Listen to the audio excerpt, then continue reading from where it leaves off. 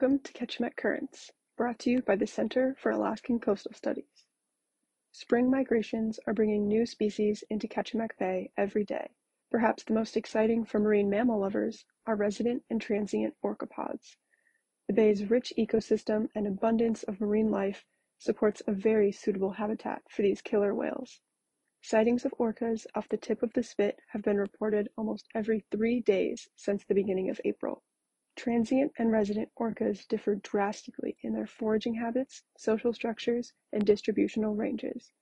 Transient orcas primarily feed on marine mammals, form small, fluid social groups, and cover a wide range of coastal waters as they hunt for their marine mammal prey. Resident orcas primarily predate on fish, like salmon, live in stable, matrilineal groups, and stick to defined areas near the coast as they follow the seasonal migrations of their prey. One very noticeable difference between transient and resident orcas is the shape of their dorsal fin. While transients have pointed dorsal fins, residents have rounded fins, which allow researchers to easily identify what type of orca they are observing. Acoustic differentiation can also key researchers in to what type of orca they are dealing with, as transient orcas are generally quieter during a hunt and extremely vocal during an attack, whereas specific resident orcapods have their own dialects and use a highly vocal acoustic communication system of calls and whistles.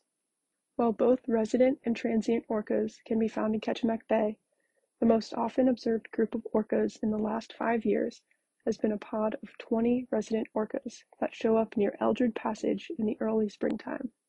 These orcas presumably follow an incoming tide to forage for salmon before leaving the bay and heading to other parts of southern Alaska. The exact location of where this particular pod of resident orcas disappears after leaving the bay remains a mystery, as they have never been spotted outside of Kachemak Bay. Inside the bay, however, researchers have been able to piece together the family dynamics of this particular pod and identify individual orcas based on their behavior throughout the years. One specific orca, a young mother in the group, has been a focus of study as she's very curious about passing vessels and will pop up in close proximity to boats, sometimes almost touching them. Only time will tell if her inquisitive nature will rub off on her calf. Transient orca sightings in Kachemak Bay have historically been near Halibut Cove, Glacier Spit, and Chinapoot, presumably because of the upper bay's greater abundance of seals. Transient orcas, however, are very difficult to follow once sighted, so you better have your camera set and ready well before you encounter one of these apex predators.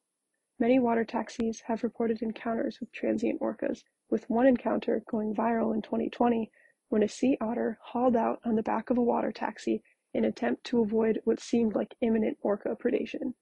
Sightings of orcas already this season make it hopeful that harbor dwellers, beach walkers, and water taxis will be witnesses to the spectacular sight of orcas in Kachemak Bay.